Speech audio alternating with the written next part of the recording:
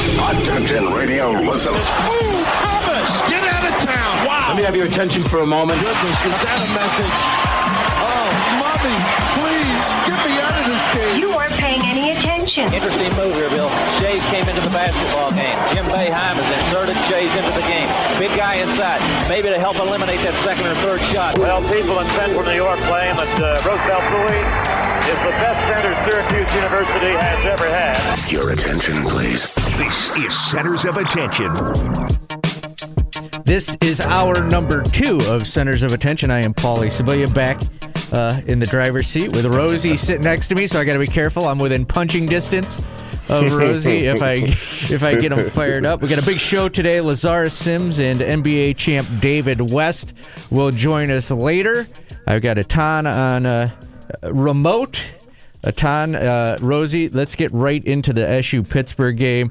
Coming off a win at Notre Dame. My theory is right now, Syracuse, are they on the bubble of the bubble? Well, I'm liking how we playing. I got to say honest with you. You know what I mean? I was thinking bubble before, but we've won 4 in a row here. We had some quality wins. We're looking ahead, and I don't want to look too far ahead, but once you get past the first 3 teams in the ACC, everybody's kind of right in that little bit of a middle pack a little bit. So I'm liking what we're doing. So we just got to keep playing well. I don't like to do not bubble predictions this early, but I think we just keep improving, and everything will take care of itself. And I'm thinking, stay focused. I've played on teams that were the difference between first place, between 4th place and 11th place was 1 game, and these teams are still really good teams. So Syracuse, if they keep doing so, our focus was at that time was look at the man standing in front of you. 5 guys on the court at a time. They all put their pants on the same way you do, and take everything personal. Right now, there is not much separating the teams in the ACC. You've got the 3 top teams, and then everybody is within 1 or 2 games of each other, besides, which is shocking, UNC, who is pulling up the bottom. We got to, with Howard Washington out last game, we got to see Bryson Goodine come in and play well for even just a couple of minutes. And we're going to have Lazarus Sims come on the show later on, and he's a guy who sat out most of his career and then came in and played well. What does that do for the team just to see a guy who's been riding the bench all game come in, knock down a 3, grab 2 rebounds in just the limited time he's got, and how does that improve the team overall? Well, excuse me, Etan, I just want to say real quick, this summer he played like he played those 2 or 3 minutes. He'd come in and play 5, 6, 8, 10 minutes. He played like that the whole summer. So I see it as being something that I always look at the preseason as showing me what you can do, regardless of what the competition level is. He's just growing into the competition level. And that's why you have to stay ready. Obviously he's been keeping himself ready, working out with the coaches. The coaches were very complimentary of him after the game. And I like the way the bench reaction was really cheering him on, because they know the situation. It's tough. Being on the bench and not playing is tough. You know what I mean? You get your hopes up, you're there, and let down every single game. You have to just stay ready. That's a very difficult position to be in. And, for him to be able to come in the game and immediately, start to contribute, that's a credit to him. One more player we'll talk about, a big man, Paulie Scibilia. As Coach Alan Griffin said it, after the conversation Coach Boeheim had with him on the bench at the Virginia Tech game, it seemed to wake him up. His feet were in the right spot. He caught the ball against Notre Dame. What was the difference you guys saw in him after the conversation Coach Boeheim had with him?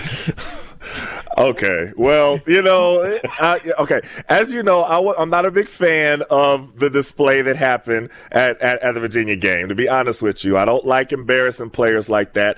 But I will say that Coach Boeheim does know sometimes that he selectively does it to be able to light a fire under somebody. And in this case, it proved to work. But I don't want to, make that case to think you have to do that all the time. You know what I mean? But Coach Boeheim's been at this a long time, and he knows, to pick his spots. But I thought Scibilia played well, and I was happy to see him play well. Like you said, he looked like he was in a rhythm, the footwork, he had a couple of, nice catch and dunks, running the floor, going there and rebounding, avoiding some of the careless fouls that he avoided before. So I think that he played well, and I got to give a shout out to Guerrier, because really his progression over these last few games has a lot to do with Syracuse's success. I know, of course, the guys that are scoring all the points are going to get, all the attention, but he's been very vital in this process as well. Yeah, I have to agree with Etan. I'm telling you, you look at everybody's job is, you got guys that score a lot of points, you got guys that got to get rebounds, but you take away any one of those pieces, and the outcome of these 4 games is totally different.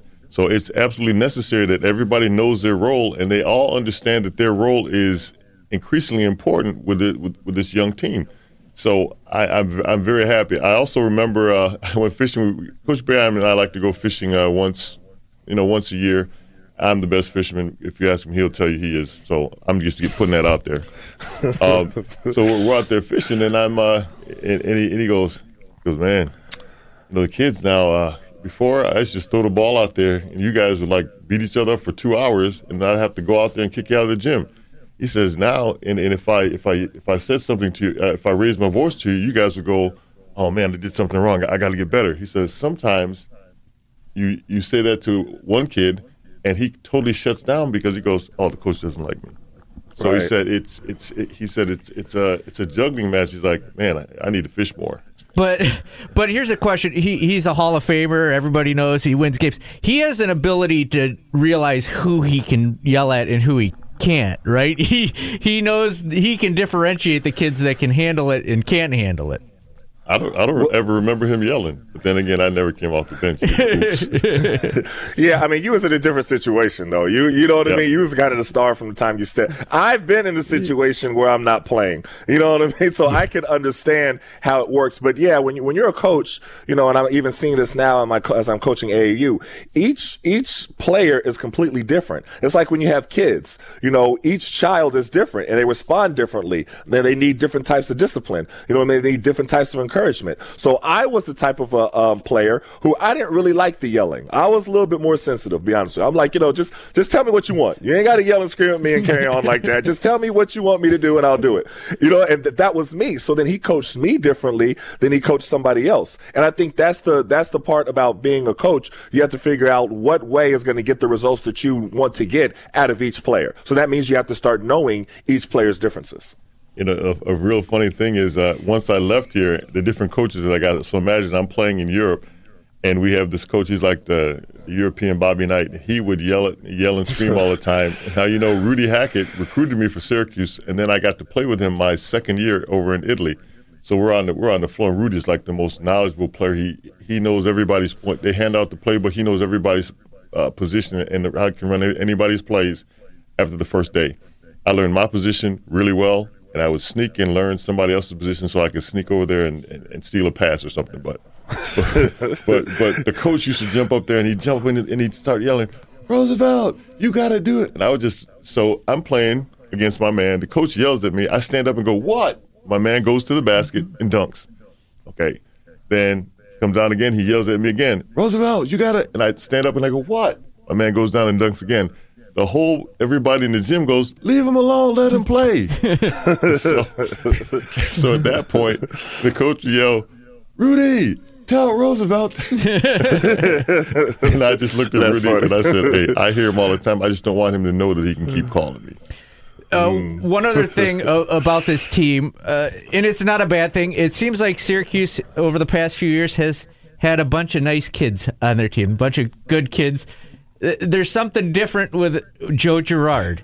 He's got a toughness, like a swagger to him that it seems that is infectious, right? He's spicy. Yeah, and it's good to have a guy like that on your team, right? Go ahead, Etan. Oh, I definitely think so. And I sit in the group, and I'm sure you saw it, Roosevelt. We all have a group where all the guys, we all talk. And I told Lawrence Moulton, I'm sure he's going to come on the show and he's going to say, I told you so. But I said, yep, Gerard, he won me over. I like the way that he plays. I like the toughness that he shows. I even tweeted out this little clip of him when he kind of handed the ball to the guy, then he kind of ran away real quick and the guy got mad. I mean, it made me laugh, but I like his personality on the court. And I think he's going to be great. I mean, he's improving every single game. I was a little bit worried at first because he was shooting a lot of threes and he was missing a lot of threes. And so my contention was, okay, if you're missing all these threes, maybe you shouldn't be shooting all these threes. But, coach kept saying, he's got to get his rhythm. We've seen what he can do in high school. And I was one of the people that were like, well, this ain't high school. You know what I mean? I see him bricking. I'm looking at his shooting percentage and it's not looking good. Maybe he should stop shooting. But now you see him starting to find his rhythm and starting to, really knock down their shots. And he's knocking down tough shots. So, like I said, he's won me over. Hey, I watched him. I watched him in the preseason. I was kind of watching him. It's like he's shooting the ball a lot, and Coach McNamara was going like, yeah, I gotta pull a handbrake on him because if I take the handbrake off, he could go buck wild. But he said, I want to keep him under control, but I don't want him to lose that fire. And I saw it this summer, and I was surprised that I hadn't seen it. But he's working in a different position. He's learning a lot of stuff. And I saw, was it Hull that stepped over him at the game there? Yeah. And I said, he poked the tiger. Then I saw it started coming out then. That's what I saw all summer this summer. He was, I just looked at him. He's a little spark plug. He doesn't back down from anybody. But his mama didn't raise a fool. He handed that man the ball and booked. His shot selection a little bit in question still at some points because he sometimes may forget that he's not at Glens Falls anymore. But he's played great. And how do you get that out of a kid that maybe there's times you shouldn't be chucking a three up there with 40 feet away from the basket? Well, you're talking to a big man here, so anytime I see somebody shoot a three-pointer, I'm like 2 feet away from the basket. I need to have the ball, but that's the nature of the beast. Yeah, and he's going to learn, and he's going to mature, and he's going to differentiate between high percentage shots and low percentage shots, and sometimes he's going to have a little heat check. I saw him, and I was at the game against Georgetown, and you can kind of have that tendency to go mano a mano with the other player, and when they are a little bit more experienced than you, that could take you out of your game, and you see that happening on the professional level. You see that when every time Westbrook plays Damian Lillard, he tries to go mano a mano with him, and it doesn't turn out well because it kind of takes him out of his game. And that would be a good comparison that I make to sometimes what I saw when we played Georgetown. But he's going to mature. Like I said, he won me over. So I think he's going to just keep getting better and better. He did a couple smart plays. He grabbed an offensive rebound at the end of the game and ran it out. He had a fast break and pulled it out at the end of the game, running clock. So yeah, you can see the maturation as it goes along. Lazarus Sims will be calling in very shortly. We'll talk to him next. And 15-year NBA and NBA champ David West will join us at 11:35. There's more Centers of Attention next on ESPN Radio Syracuse. This is Centers of Attention. Our number 2 of Centers of Attention is brought to you by Joe Bauer's Farmer Insurance in North Syracuse. I am Paulie. We got Etan, Rosie here with us, and on the phone, former Syracuse point guard Lazarus Sims. Good day, Lazarus. How are you? Good morning, fellas. How you doing, Z? Hey, first of all, let me say congratulations. As soon as I saw that you got the head coaching job, I text you, congratulations. I want you to have you on the show that day. And you was like, hey, I'm kind of going on the plane. I got to do a press call. I was like, okay, my bad. Let me slow down. But I wanted to say I was happy for you. Congratulations. How does it feel? I appreciate that. That's Syracuse love. That's what we do for each other. When we see somebody getting an accomplishment or doing something good, we reach out and we want to be a part of it, and we show the ultimate love. And I appreciate you hitting me that day. I loved it. Now I'm feeling great, man. My kids are waking up every day, swimming in the pool and stuff, and waking up one day is 65 degrees in the morning, 72 right now. Well, you're just going to make us all jealous, Good. You didn't have to throw that part in there. But how do you look forward to being the head coach, and what type of system are you going to run? You know what I mean? What type of coach are you going to be? I want to know some coaching strategies and some coaching specifics. I tried to get into them and really push them mentally. So I'm trying to teach And also at the same level you are with your AAU program. It's not just about basketball. Even at this level, you're trying to teach these young men to challenge themselves mentally and be men. Basketball changes your life perspective, and I'm going at it at that perspective with them. So I challenge them mentally. Like I run them early, and then we run over plays to see if they can mentally get it while they're tired. Because, you know, when you're struggling and when you're stressed, your mental has to stay the same, no matter what goes on in course, and even in the course of life.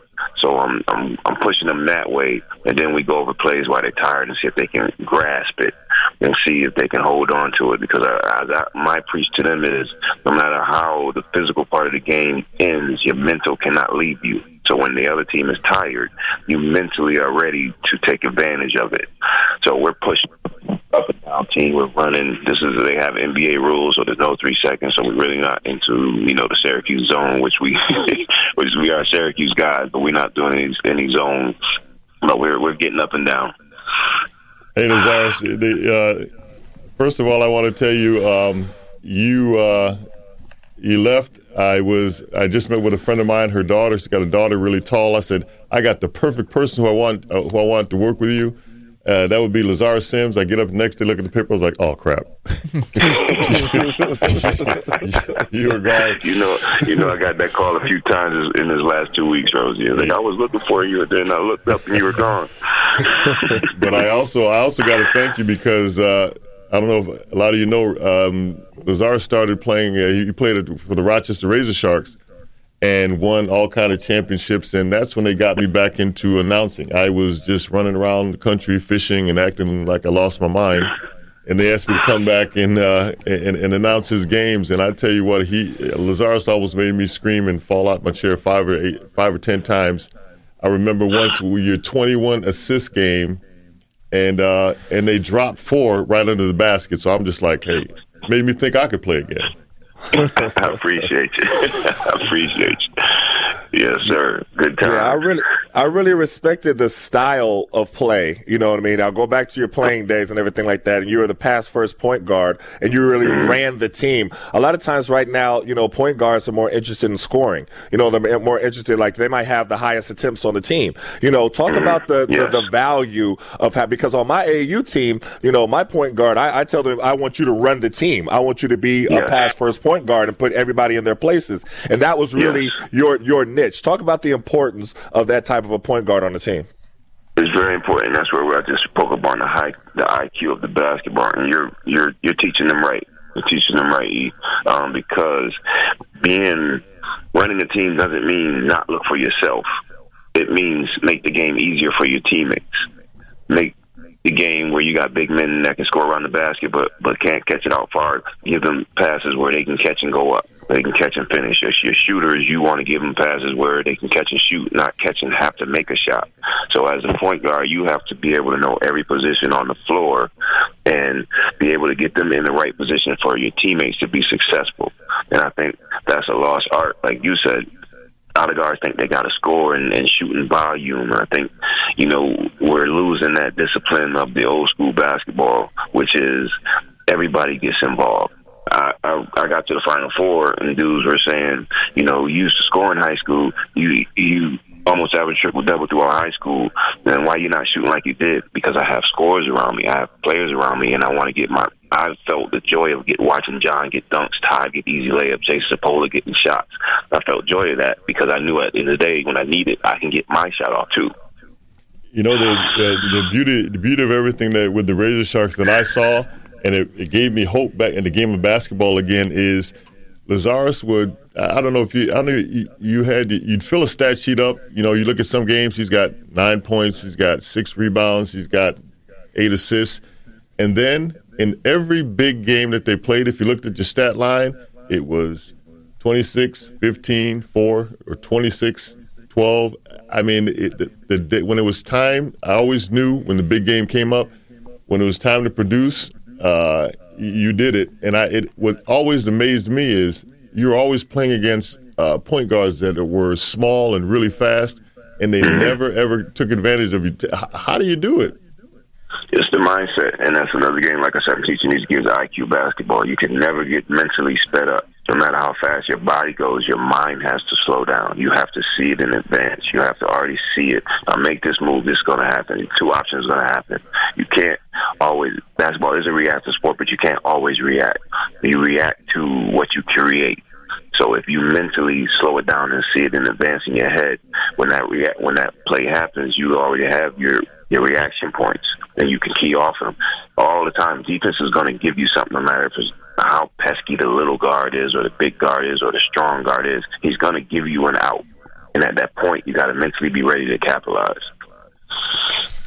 Well, listen, we're really happy for you. New head coach at Tampa Bay, former Syracuse elite, McDonald's All-American, everything like that. And the fact that you was able to Don't make me feel so good. I mean, I'm saying, you got stats, you know what I mean? You got history, and, it's a lot of respect, and it's nothing but respect. So I'm going to be cheering you on. We definitely support you, and we're proud of you here, Syracuse Brotherhood. So much respect to you, and good luck with everything.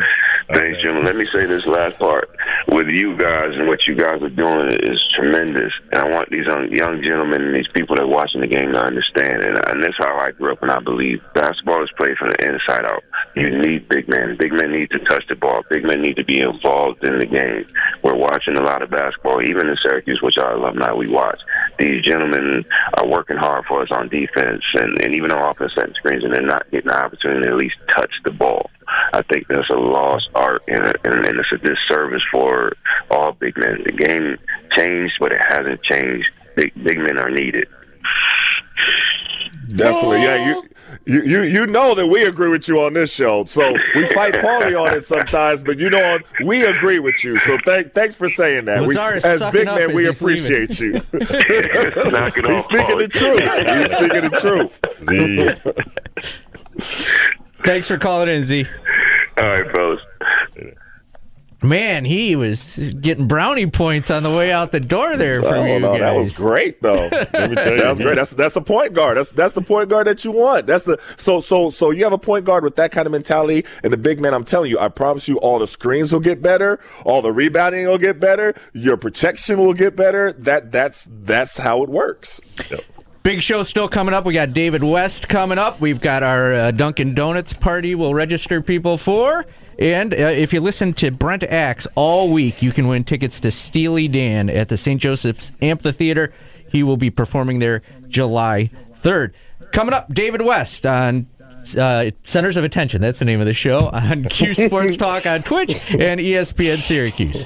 On Twitch, Q Sports Talk, and on the radio, ESPN 97.7 and 100.1. This is Centers of Attention. It is Centers of Attention. I am Paulie, along with Etan and Roosevelt Bouie. This hour of Centers of Attention brought to you by Fusillo Automotive. We are now joined on the Burdick Toyota guest line by David West, NBA champ, had a 15-year career. Welcome in, David. Thank you for having me. What's going on, D. West? Hey, it's always an honor to talk to you. It's always mutual respect. I want you to talk about the Professional Collegiate League and the name change. It was the Historic Basketball League, and just introduce everything to our audience about what you're doing, because I'm excited about it. I've been excited about it since I first read about it. It's an honor to be on the athletic board, but tell everybody all about it. Sure. Again, thank you guys for having me on. The Professional Collegiate League is just what it is. We're formerly the HBL. We seek to become, the first pay-for-play college basketball league, where we're going to compensate our athletes, make the distinction between their academic journey and their sports journey. By separating the two with our season, we want to be able to focus on athletes as people, then ultimately help them and guide them toward their professional careers, be it in basketball or other areas. Part of what we want to do is make sure that we offer opportunities to young people that meet them where they are. A lot of times right now, kids to make decisions about their backgrounds and make decisions about their futures without being having access to the resources and access to the information early on and in certain stages, and Etan can attest to this, that guys who typically come in the NBA, young guys, part of the issue with guys coming in and leaving and not being able to set themselves up and have careers a lot of times has very little to do with their talent and their on-the-floor ability. Oftentimes it's their ability to prepare, their ability to listen and learn and sort of adjust and be able to take on the roles that are required to be successful at professional sports. Walking around with a certain level of maturity and understanding about what your day-to-day responsibilities are as a pro. These are the things that are overlooked, in my opinion, in terms of how we approach, the collegiate age in college sports. So we want to, again, take out academic and athletic exploitation that goes on in the current game and offer young athletes between the ages of 18 and 23 opportunities to play and to go about their college, their collegiate and professional careers in a different way. Really? What type of salaries are you talking about? What did you say? So this is Roosevelt Bouie. What kind of salaries are these kids going to be potentially making? They'll be making up to $150,000 a season. So our top players will be earning that. We believe that compensation at this stage of the game, particularly where the college sports market is, compensation is the first line in order of business. It's not, the athletes being compensated and being paid for their labor is something that we feel should be first and foremost before we even get to name, image, and likeness rights. So at this stage, again, college is not where it was 20 years ago. It's a multi-billion-dollar industry, and it seems that the opportunity, particularly financial and economic opportunity, is starting to trickle to everyone but the athlete, and we have something to say about that. I think a lot of times you'll see a lot of people have, comparisons to what LeVar Ball was doing with his league. That's the first question that I've always seen a lot of times on the comment section. What are you doing different than LeVar's league, and what sets you apart from what he did? He had some positive things. He had some things that he didn't do as well. What's going to be the difference in the professional collegiate league? Well, I think the first thing is that we offer a 5-year guaranteed scholarship, an academic scholarship and opportunity. We are going to utilize basically the entire platform for educational opportunities, meaning we're going to offer our guys vocational opportunities, trade opportunities, community college, local technical college, 4-year universities if they choose online curriculums. We're going to open the gamut of education for our guys and make available to them education that fits them, and we're not going to try to fit them into a position right out of the gate. So for us, it's most important that we educate, that we prepare, and then the basketball obviously will come second. My question in this is the guy sitting back and not being a former player or athlete. Where is the money coming from that you're going to be able to get these guys that kind of money to start? Right. Well, obviously we're a private business, so we are raising capital. But the current collegiate system, as it sits, is a multi-billion-dollar industry, and it's that way not simply because the games are on college campuses or anything.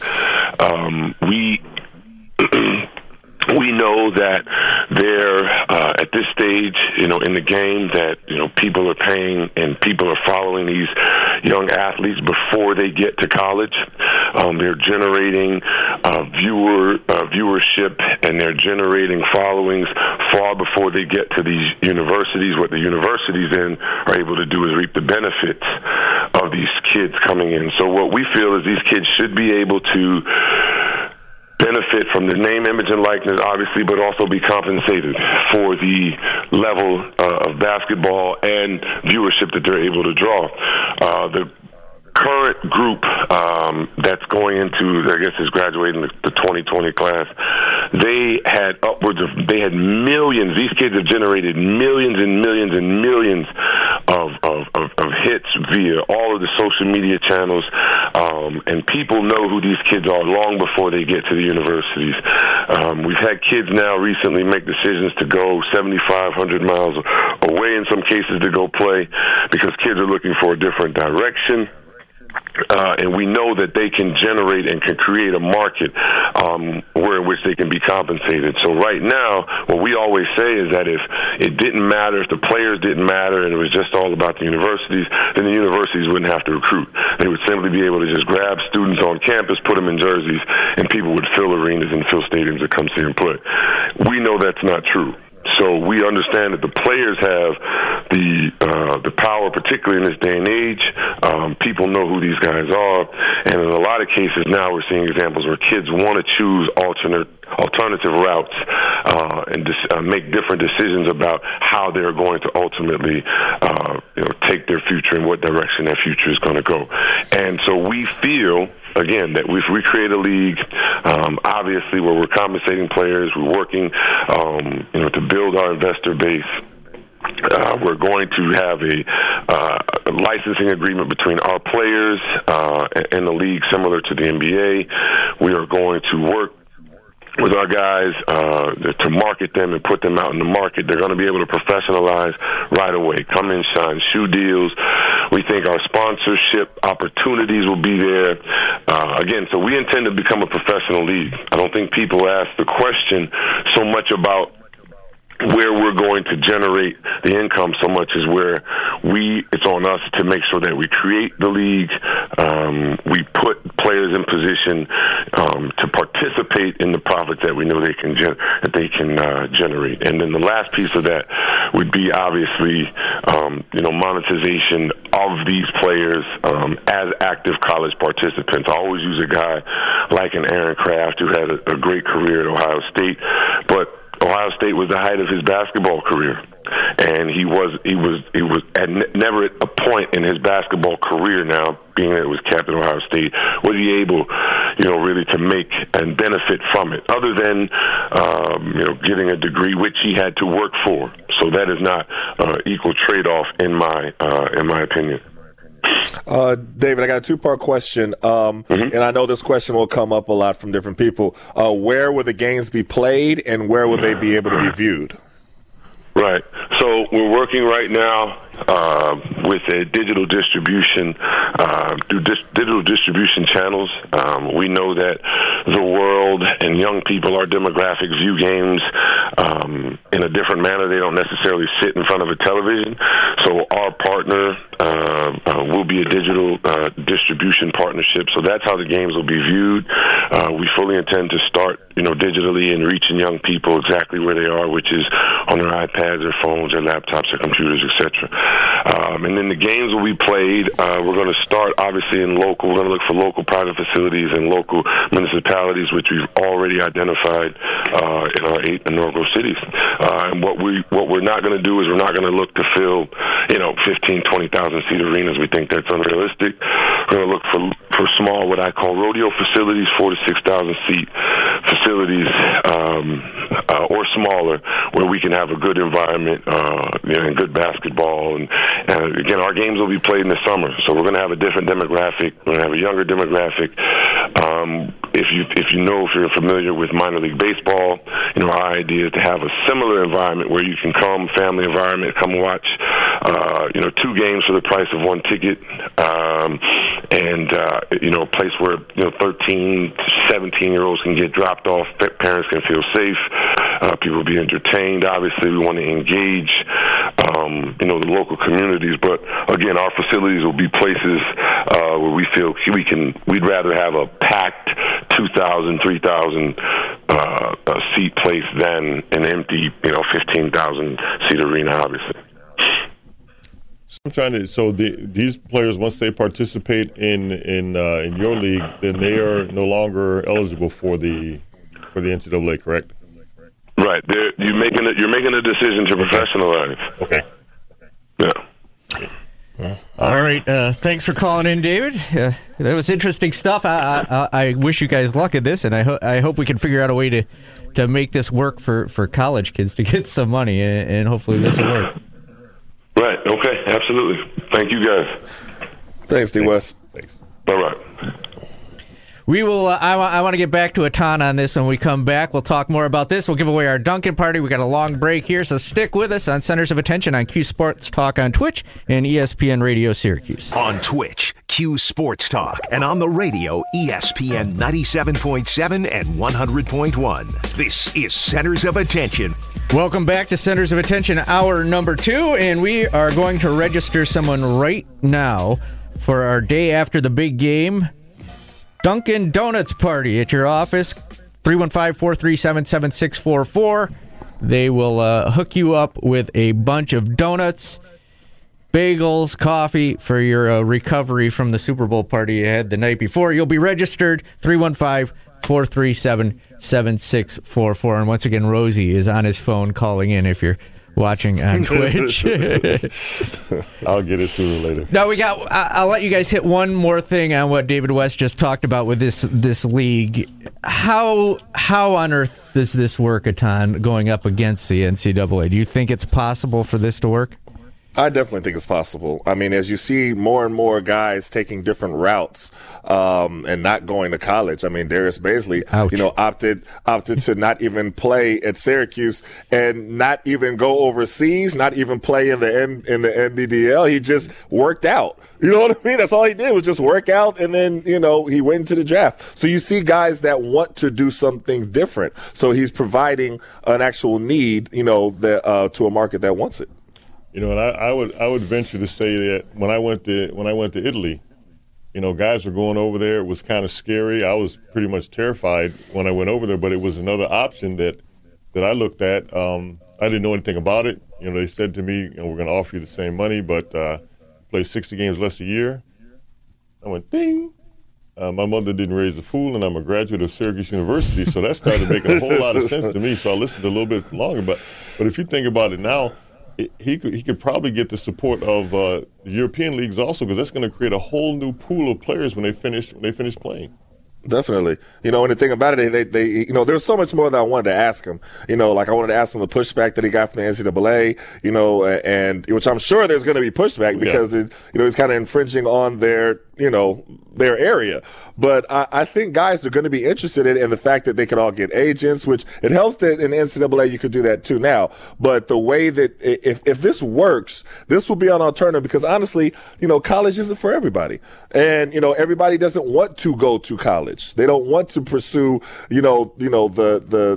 the hurdles of the NCAA and the things of that nature. And, it could be interesting, so we'll see how it works. All right. We got to wrap up, and I would be interested to see how getting rid of the one and done rule will affect this type of league too. Where they got to get rid of that, though. They got to get rid of the one and done. All right. Yes. We'll be back on Monday. We'll recap the SU Pitt game and look forward to the SU Clemson game on Centers of Attention on Q Sports Talk on Twitch and ESPN Radio Syracuse.